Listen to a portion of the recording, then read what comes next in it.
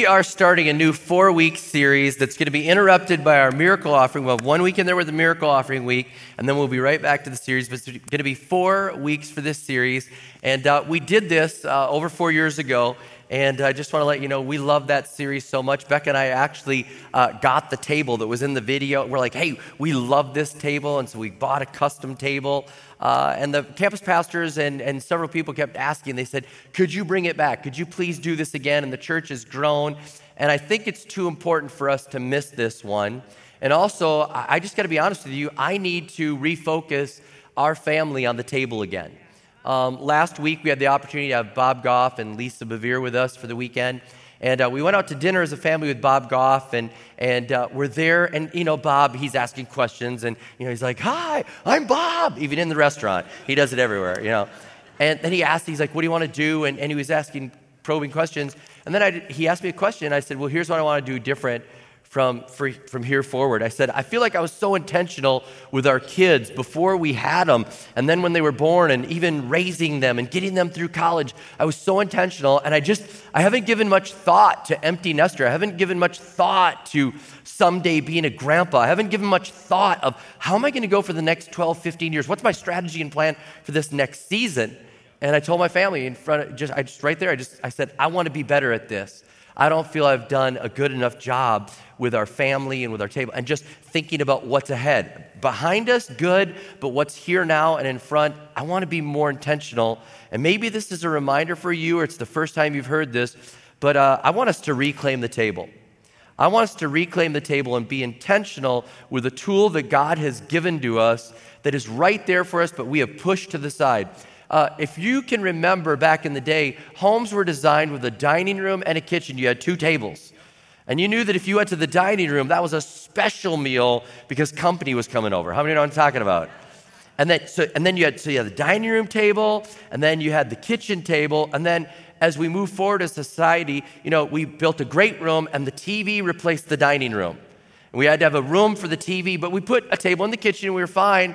And then as we moved with design and we moved forward and we got busier, how many know that the kitchen counter replaced the table? The table became a place for crafts and projects and homework, but the meals were at a counter looking at a TV behind the counter and not looking at each other, but all looking at the one direction at the TV. And I think it's time for us to reclaim the table. And I don't want to sound like an old, you know, like, oh, I remember back, but I'm telling you what, this is a tool that God has given to us to use, and I think we need to reclaim it. We need to bring it back. I see this, that the table is so important. It can turn people that are enemies into friends. I don't think the table will necessarily bring world peace, but it can turn enemies into friends. I think about this, that when I was growing up, it was Magic Johnson and Larry Bird. It was Lakers, Celtics, and those guys couldn't stand each other. They tell the story about this, that they couldn't stand each other, and they had to do a TV commercial together, and they were doing a TV commercial, and they were kind of chippy and edgy in this, and all of a sudden they were going to break for lunch, and Magic was going to go his way, and Larry's going to go his way for lunch, and Larry's mom came out because the commercial was at their house, and she came out, she said, guys, I cooked lunch for everyone. And they all came in for lunch, and Larry Bird says this, he says, that's the day that Magic Johnson became Irving Johnson to me, and he became my friend. We actually ate a meal together, and something happened in us. And our rivalry became a friendship. So I don't know if you have enemies in your world that you need to invite during this series. I don't know if you have friends that you need to reignite again and say you need to be there. I don't know where it is with your family, if you've been having dinner all the time, but we need to reclaim the table. The Bible starts with eating. They were eating in, I would call it the Eden Garden. That's the parent company to Olive Garden. They were at Eden Garden, and the Bible starts there with eating. In Genesis 2, it talks about this, and the Lord God commanded man, you are free to eat from any tree in the garden. And then man immediately went and grabbed the one that he couldn't grab. He grabbed the one that he couldn't, and ever since then we've been making bad choices. But the Bible has all sorts of festivals with food, and we're going to look at that as we go through this series, different festivals and the symbolism behind it and the lessons that should be taught there. We see that Jesus used just food. In the Gospel of Luke, he used food in 70% of his parables. Think about that, 70%. And if you look at Luke, one theologian said it seems that Jesus is always at a meal, or he came from a meal, or he's going to a meal. There's a lot of food in the Bible, and the Bible ends with food. It ends in Revelation 19 with the marriage supper. It says, "Then the angel said to me, write this, blessed are those who are invited to the wedding supper of the Lamb." And he added, "These are the true words of God." It ends with an all-you-can-eat buffet. Calorie-free. The other night, Beck and I went to a movie, and we were coming home, and I said, I wish food had no calories, because I so want to stop and get chocolate cake with you right now. But I mean, I just know we have to hit the treadmill. And she's like, "I'm with you. Let's just count it as if we did chocolate cake." How many know that doesn't count as chocolate cake?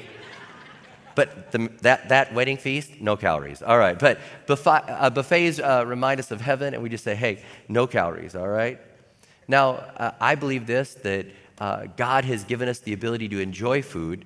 And I believe that even if you're an atheist and you're wondering if there is a God, I would just say, what about your taste buds? I mean, think about this. The world is tastier than it needs to be. There must be a God, right?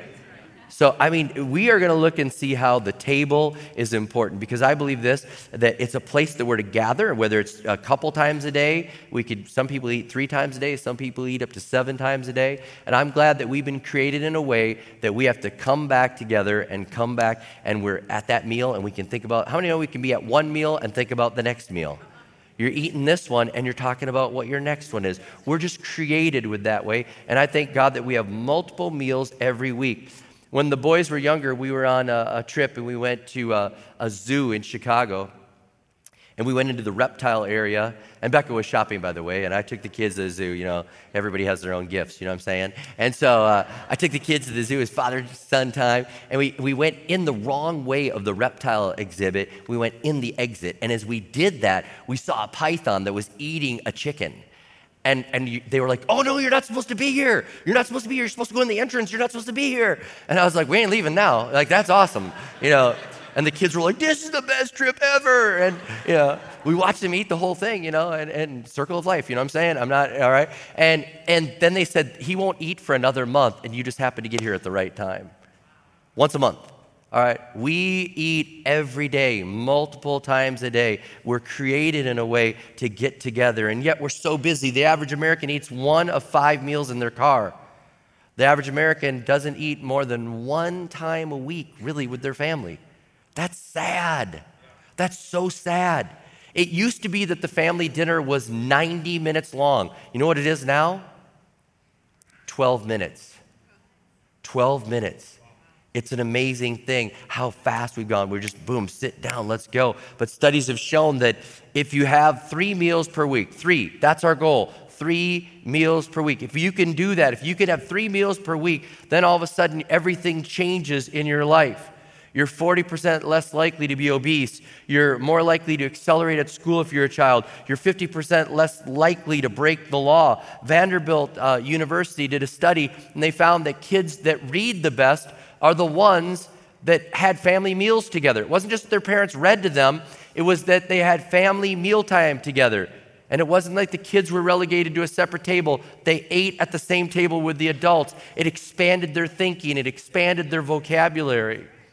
They've even found that in the chimpanzee world, that the chimpanzees that actually get together and eat together are happier than the other ones. And they've measured the chemical, I know, who has that job? But somebody had a job, and they measured the chemical release in the chimpanzees, and they said they had more chemicals of good feelings and good hormones that were going in those, because they were eating together.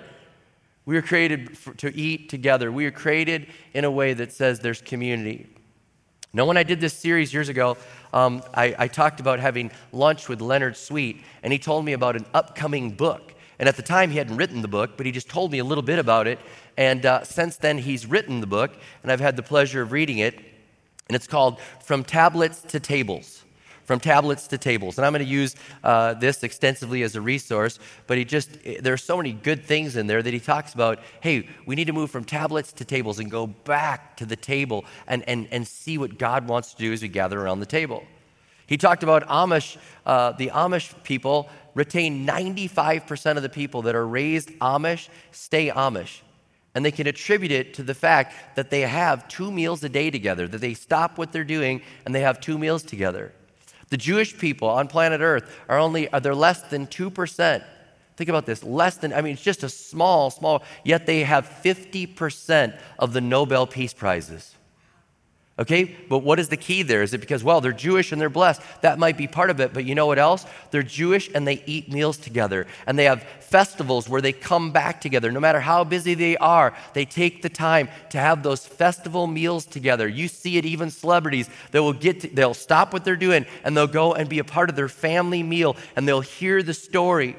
And they hear the story of God, and the story of God was to be taught to them. So they know the story of God, and they know how the story of God intersects their story. And so then instead of having to go out and find themselves when they're 18, they can go out and invent something or start a business because they know who they are, because they've been part of the story.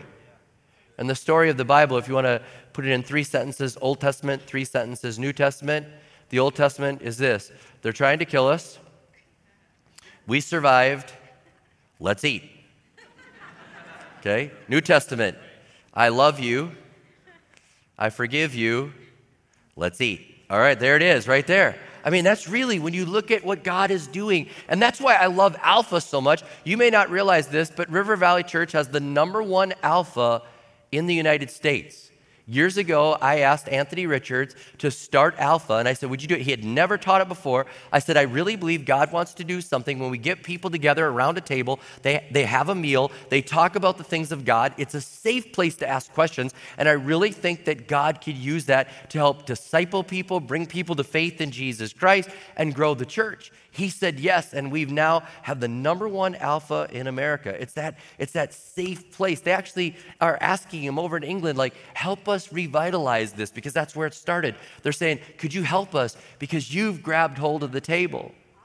By a show of hands here and at all the campuses, if you've been a part of Alpha already, could you raise your hand right now if you've been a part of Alpha? Look around the room. In the room that I'm preaching in right now, a bunch of people. If you don't know about Alpha, ask somebody that had their hand up. Ask somebody, because this is a way for you to explore faith and have that safe place. We're really investing in discipleship. It does cost us something for those meals, but we gladly pay for that because we're investing in discipleship, because we believe something is happening at that table. As I looked into this, I found another church in Brooklyn. They don't just do it for Alpha. They've decided every church service has a meal. Every church service, it's not in rows, it's tables. Now, it's a smaller church, but could you imagine if we'd have River Valley, we'd have the buffet going, we'd have the biggest food service. But you think about it, every service they do, they worship at the table, they hear the sermon at the table, they take prayer requests at the table, everything, the whole auditorium is set up as tables because God does something around the table. Even in Revelation, he says, behold, I stand at the door and knock, and if you'd open up the door, I'll come in and do what? I'll eat with you. We'll be there together. Let's reclaim the table. So here's a couple of things that we're going to do for this series. Number 1, we're going to use the hashtag reclaim the table. All right?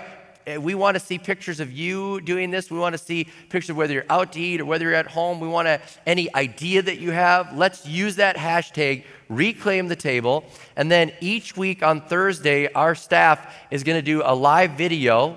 And I believe they're going to use Facebook Live, but if they're not, they'll correct me. But they're going to do a live video, and they're going to draw a winner each week. They're going to give away gift cards to restaurants. They're going to give away the meals for your home, where we'll have the meals cooked and brought to your home. So there's going to be some prizes that they're going to do. And so use that hashtag, reclaim the table. Second thing, I need you to pray at every meal. I need you to pray at every meal, whether you're in public or whether you're in private.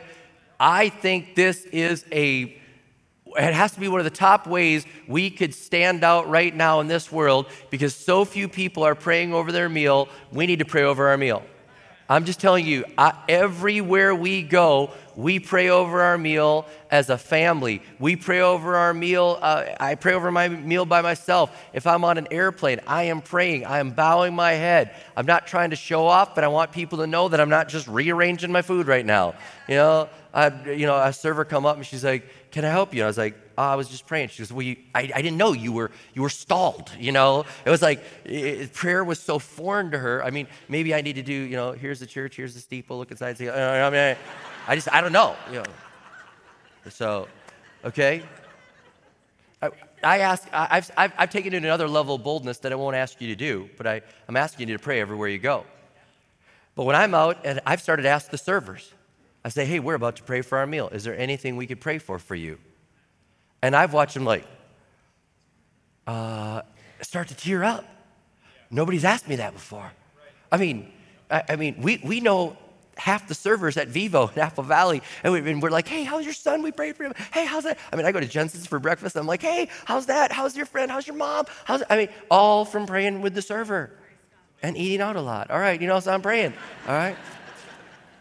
But I would say less than 1% of the time, people have said, nope, I'm good. Well, then I'll say then I'll just pray that everything continues to go good. But I haven't had anyone say, no, don't pray for me. But I've had people not have a prayer request or be stumped, or we pray, and then they're like, oh, it's too late. I thought of one. I was like, we'll pray again. It's okay. We're not limited on prayers. All right. So we're going to pray. And I want you to pray like you really mean it. I want you to have the boldness. And I know you say, well, I'm in meetings at work. I need you to have your boldness. And I think you could say, blame me. Throw your pastor under the bus. Say, hey, this month we're doing a thing. It's Reclaim, and our pastor has to do this, and I want to do that. And if they're like, you really do what your pastor says? Well, that would open up a whole new opportunity, because you could say not always, or you could say yes all the time. Yeah. But I want you to do that. I want you to pray. I don't care if you're in school. I'm talking to the high school student right now. I want you to pray. I want you to pray. We have hundreds at Eden Prairie High School right now. I know that there's hundreds. There's a pre-service Bible study they're part of. Come on, I want you to pray. I don't care I want you to pray at Eastview. I want you to pray at Lakeville. I want you to pray wherever you're at, Faribault. I want you to pray Shattuck. I want you to pray and not be ashamed. I want you to take this moment to pray and thank God for your food. And then another thing we want you to do, so we use the hashtag, we're going to pray, and we're going to have 3 meals together. 3 meals together per week with your family. Now you say, how am I to do that? I'm going to give you one thing. I found this as I was studying. It said, can breakfast be the new dinner? It was like, can breakfast be the new dinner? I'll give you 2 breakfasts for 1 dinner, all right? We'll trade off. But I need 3 meals. I need you to figure out how you can do this. So if you do 2 breakfasts, we can count it as 1 dinner. I don't care. Maybe your schedule doesn't work with that. But we need to do this. We need to use the tools that are there. Our kids ministry is doing this with us, and they have this great resource around the table. Parents, take advantage of this. It's a little placemat. It has little questions for you to be able to disciple your kids and be able to talk to them. Talks about the new CD that they did. And then additionally, we have the Reclaim cards. We brought these back. We have the Reclaim cards. There are some new questions in here. There are no political questions. You're safe, all right? Reclaim cards. So the ushers will give you this. Take advantage of this. Use this. And I want to say this to singles. There's no excuse. You have to be involved in this as well. You have to be involved. The table is important to singles. I can prove it. You think about where is the first date for most people. It's either over coffee at a table or over a meal at a table. I don't care if you go to Match.com, eHarmony, FarmersOnly.com. They're talking about getting together with a table, all right? It doesn't need a table. Tinder doesn't use a table because Tinder isn't about a meal. It's a meat market. Stay away from that thing. So we're going to reclaim the table, and we're going to say we're going to put down our phones. We're going to turn off the TV, and we're going to say we're going to make the time. And I really believe that families are saying, how in the world will we do this? We have sports. You're going to tell them that your pastor coach is more important than the soccer coach, and pastor coach said you need to have your meal before you go to the soccer game. You say, we can't do that to soccer. Yes, you can. I read about a Viking player that was a devout Muslim, and during Ramadan, he didn't eat during the day, and even though it was during training camp, to his own cost, it might even cost him a job because his faith was so strong, he didn't eat during the day until it hit night, and he said to the Vikings, it doesn't matter, even though you're wearing me out during training camp, I'm devoted to my faith. If he can be devoted and lose his job over not eating during the day, then you can tell the soccer coach, we're going to have a meal together, and then we're going to get there, all right? because you want your kids to grow up to know the things of God, and the table is too important. And don't let the other things steal away from the table. Why am I so strong in this? Because God invented the table. In Exodus 25, we see God giving the dimensions of a table. Now, Wikipedia will tell you that the Egyptians invented the table, but they just invented the table to get things off the floor. God invented the table for people to sit at, and he says this in Exodus 25:23. He says, make a table of acacia wood, and he said 2 cubits long, a cubit wide, and a cubit and a half high. And if you measure that, a cubit across the table, it's 42 inches. I would tell you, go get a tape measure. Most tables right now are 42 inches. I know that. I measured my table in my office right now just to check again. 42 inches. God came up with the table, and we're still using that same design, the height, the width, the length, and we're saying that's a great way to make a table. And we're going to reclaim this table. We're going to reclaim the table for godly discipleship. Just like we talked about with Alpha, where people are learning about Jesus, we see that God used the table for discipleship. In Matthew 26:20, it says it's about Jesus. When evening came, Jesus was reclining at the table with the 12. What was he doing? He was at the table. He was talking to them. He was sharing with them. He was revealing things about his life and asking them great questions. In Luke 19:5, it says, when Jesus reached the spot, he looked up and saw this man in the tree. He said to him, Zacchaeus, come down immediately. I must stay at your house today. And immediately he goes to Zacchaeus' house and has a dinner with him. And Zacchaeus has an amazing God transformation where? At the table. He doesn't say, come into a classroom with me and let me show you. He says, we're going to sit down and we're going to have a meal together. How many would like to have God put you on the spot and say, I'm coming to your house right now for dinner? You're like, we didn't clean. Yeah. When I was a kid, my mom had a thing she used. This is true. She used to yell, red alert, red alert. And that meant somebody's in the driveway. Throw everything in the closet. That's true. It's true. And then somebody would go to the foyer and kind of stall. Hey, how's it going? And we'd stall, throwing everything in. But it usually meant we were bringing the Sara Lee cake out of the freezer. How many know what I'm talking about? Right, yeah. All right. But it was red alert, red alert. Jesus is like, I'm coming to your house, no cleaning. I'm going to see it as it is.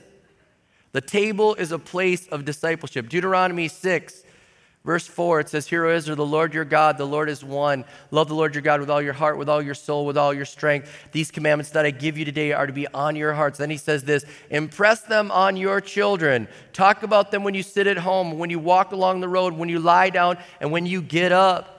When they'd sit down at the table, they were to talk about the things of God. They were to be able to have that time at the table. And I think about this.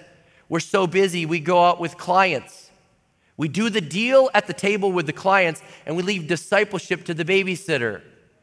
We can't do that.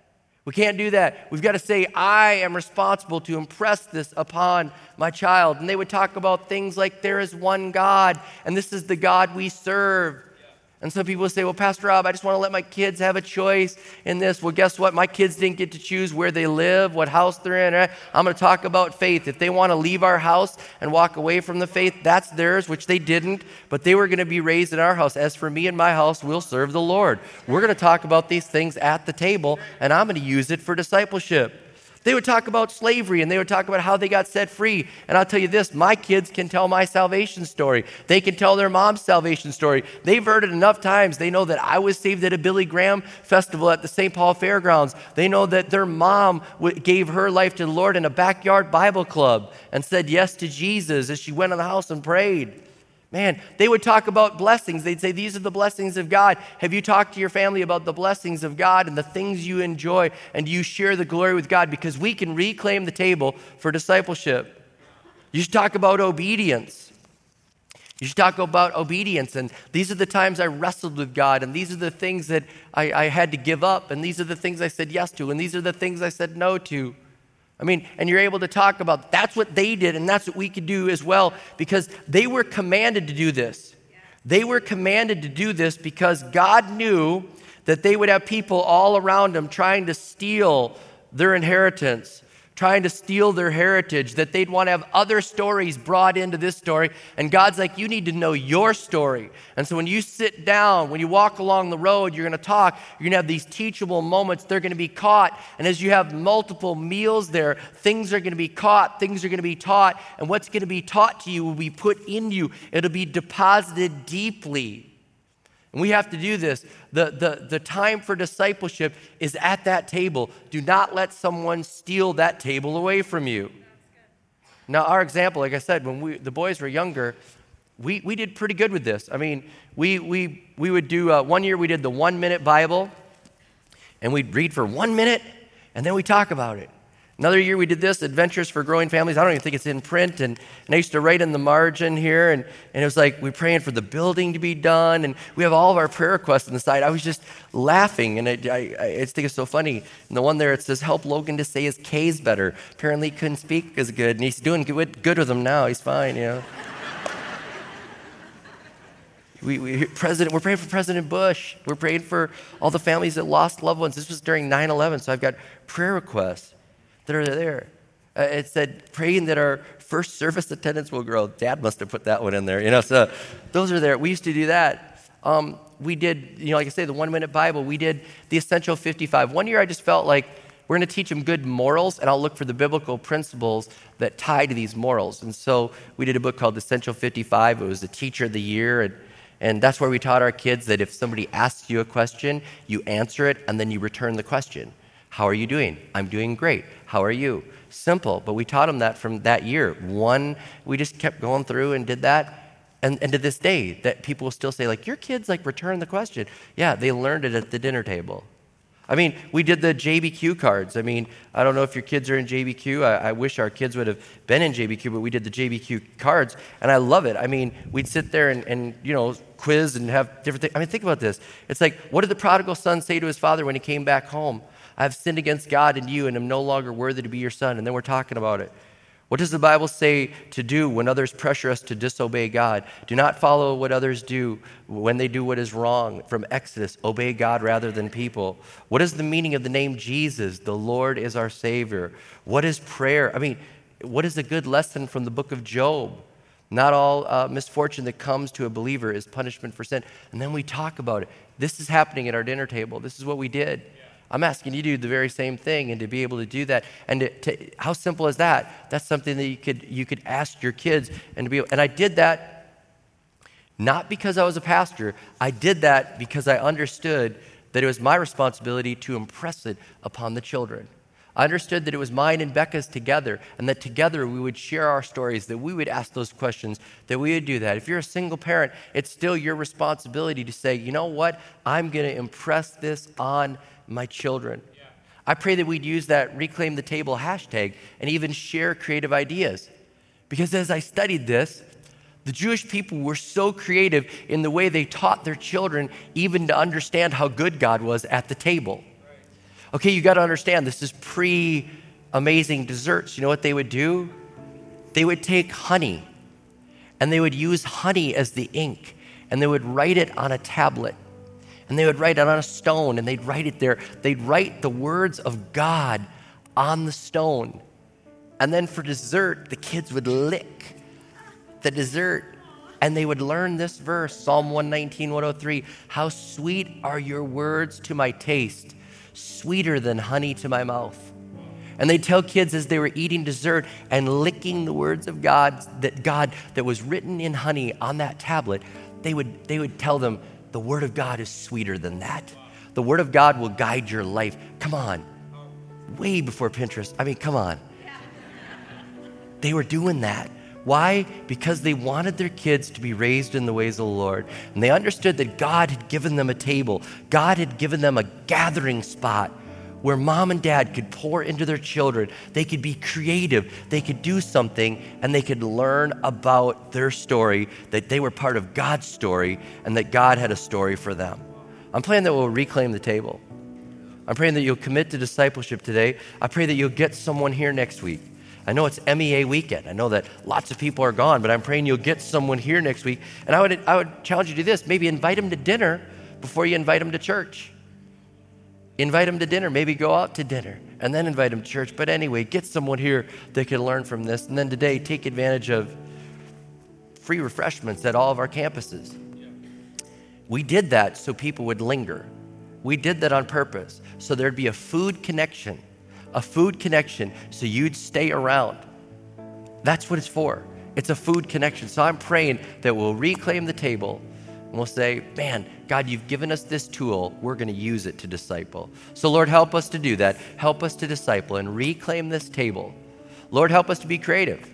Your words are sweeter than honey. Lord, I just believe there's creativity that could be unleashed in this church where we could reclaim the table. I pray that we do that. If anybody's not taking advantage of the table, even as I confess, let them confess and just say, man, we're going to do it different from this day forward. We're turning the TV off. We're putting the phones away. We're going to eat together and have discipleship in Jesus' name. Bless the church now. In Jesus' name we pray. Amen. Amen.